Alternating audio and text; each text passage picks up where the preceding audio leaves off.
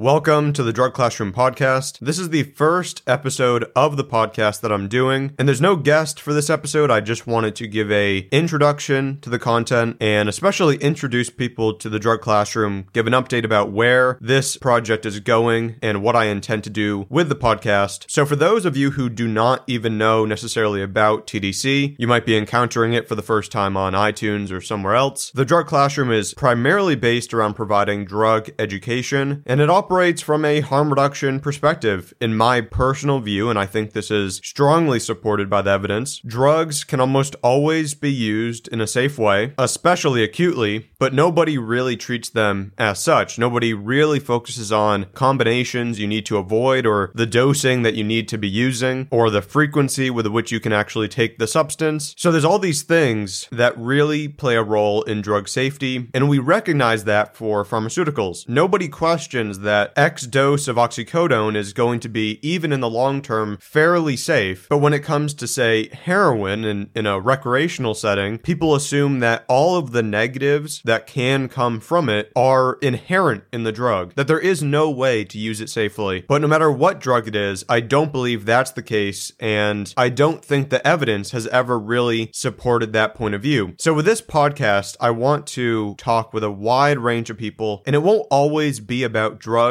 themselves. I also want to talk about policy, general science topics like pharmacology and neuroscience, and also some history. So there's a wide range of things that will be on the podcast. Among the areas of people that I'm trying to pull from are pharmacology, toxicology, ethnopharmacology, harm reduction, drug prohibition, and drug policy reform, psychology, addiction, and neuroscience. So the kinds of guests that you can expect to see on the podcast are physicians, harm reduction workers, pharmacologists, psychologists, and researchers of various kinds. There will also be some solo episodes or other kinds of episodes where I chat about various drugs and interesting bits of information about them, and also some drug-related news, because there is a fairly constant change in drug policy now in various states and countries. And on top of that, there's also a constantly changing drug market, so there's a lot to discuss on this podcast, and I hope you all enjoy the content. The existence of this podcast is also part of a general expansion of the Drug Classroom. So far, it's been focused on videos like drug overviews and written content such as overviews of studies. And now I want to go into podcasts, and it's only one of the areas I want to expand TDC into. And I'm currently sort of capped by the amount of time I can put into the project due to funding. And I don't want to focus too much on funding, but that is just the general reason why there's not more content. But it's very important for me to point out that I never expected the Drug Classroom to receive the kind of following and support and community that now exists around it. At the time of publishing, this will be around, say, 50,000 subscribers on YouTube. And there's also a lot of people who are interacting on the community side of TDC, whether it's in the comments or on social media or in chat rooms. And there's also a growing level of support on Patreon. So I never really anticipated this kind of response. When the Drug Classroom started, it wasn't necessarily even planned out to be a true education harm reduction source. It kind of just started as a personal project because I've always had an interest in drugs, and over time it's become very focused on history and science. So I wanted to share that with others, but my views on drugs have changed progressively over time, even since TDC started, and it's moved really in the direction of a formal harm reduction education resource, and the podcast is sort of a natural expansion of that. So instead of just having me talking in a sometimes boring or bland scripted form about a drug, I also want to have this kind of content where I'm talking in a less scripted way about a variety of things pertaining to drugs, but also really emphasizing guest episodes because there's a lot that they can offer in terms of perspective or knowledge that I can't necessarily provide on my own. So I may have the information accessible, but I'm not going to always present it in the same way that a doctor or a neuroscientist or a psychiatrist would be presenting the information. So just to pull from people in the field, I think is very important. And it won't always just be people with PhDs or MDs or some kind of degree. I'm also going to have a lot of people from harm reduction and drug policy on the podcast. But the point being that this is a big area. Drug education, harm reduction, just basic science information and policy information. And instead of me trying to do it on my own, I figure having a podcast is a good good expansion of what TDC has done so far. So, getting into the goals for the future. So, I want to kind of treat this episode just quickly as an overview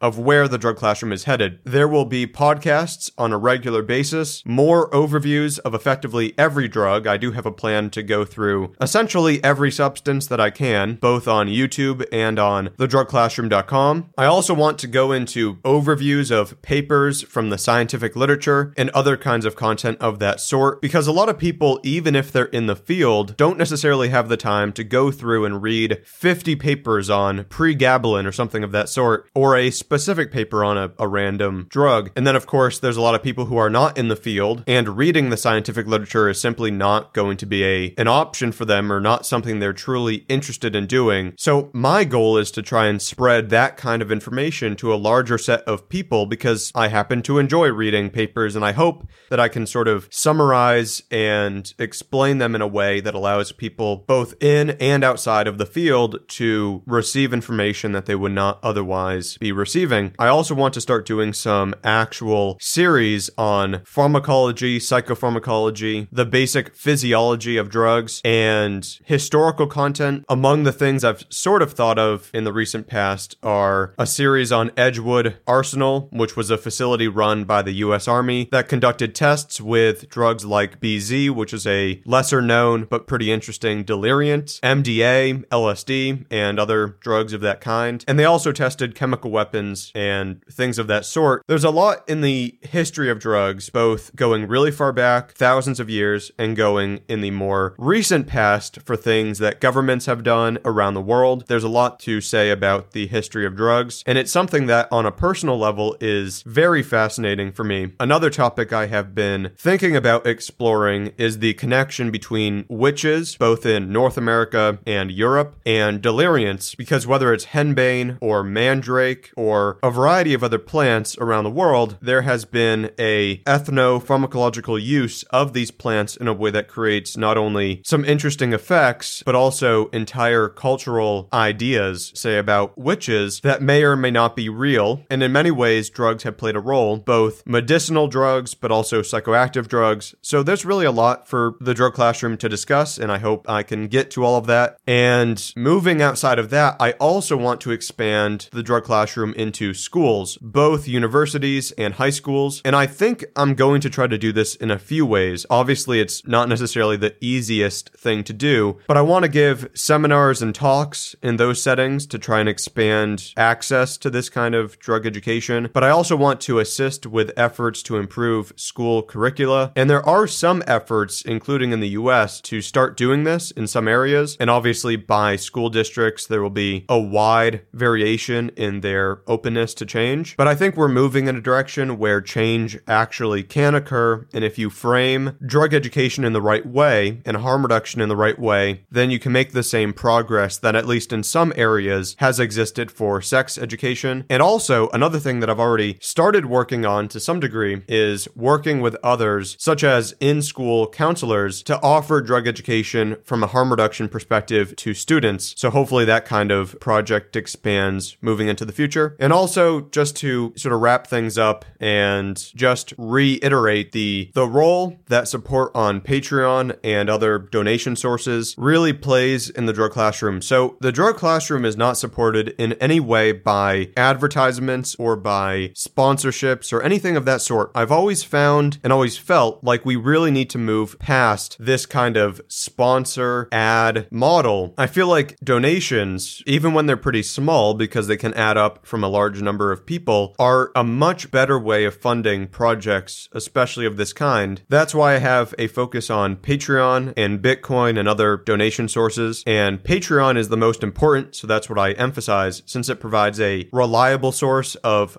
support on an ongoing basis. And that allows me to really be comfortable in expanding what the drug classroom does. When I say small donations, I mean $2, $5, any amount that you want to give. But even those small amounts really add up from a large number of people. And therefore, you can suddenly fund an entire project just by people giving a small amount of money every month to support something that they think is useful. And I hope that you feel TDC is helpful and can do a lot more in the future. Outside of actually supporting in a monetary way, you can also help help out by leaving reviews on iTunes, because that allows other people to see that the Drug Classroom is hopefully a good source of information and worth listening to. And you can also share the videos and podcasts and all of the stuff on thedrugclassroom.com, which, by the way, there will be a lot more written content on thedrugclassroom.com moving forward. So just sharing that kind of content with other people helps to spread drug education and helps people to find the Drug Classroom when they otherwise would not have, and hopefully that's a good thing. If you ever want to ask any questions, feel free to do so. I can be reached at seth@thedrugclassroom.com. And that's about it for this episode. I just wanted to give a brief overview of where the Drug Classroom and the Drug Classroom podcast stand. I hope you will all enjoy the Drug Classroom podcast moving forward. And again, thank you to everybody who is supporting the Drug Classroom. I really appreciate it. So I think that's about it, and I will talk to you all soon.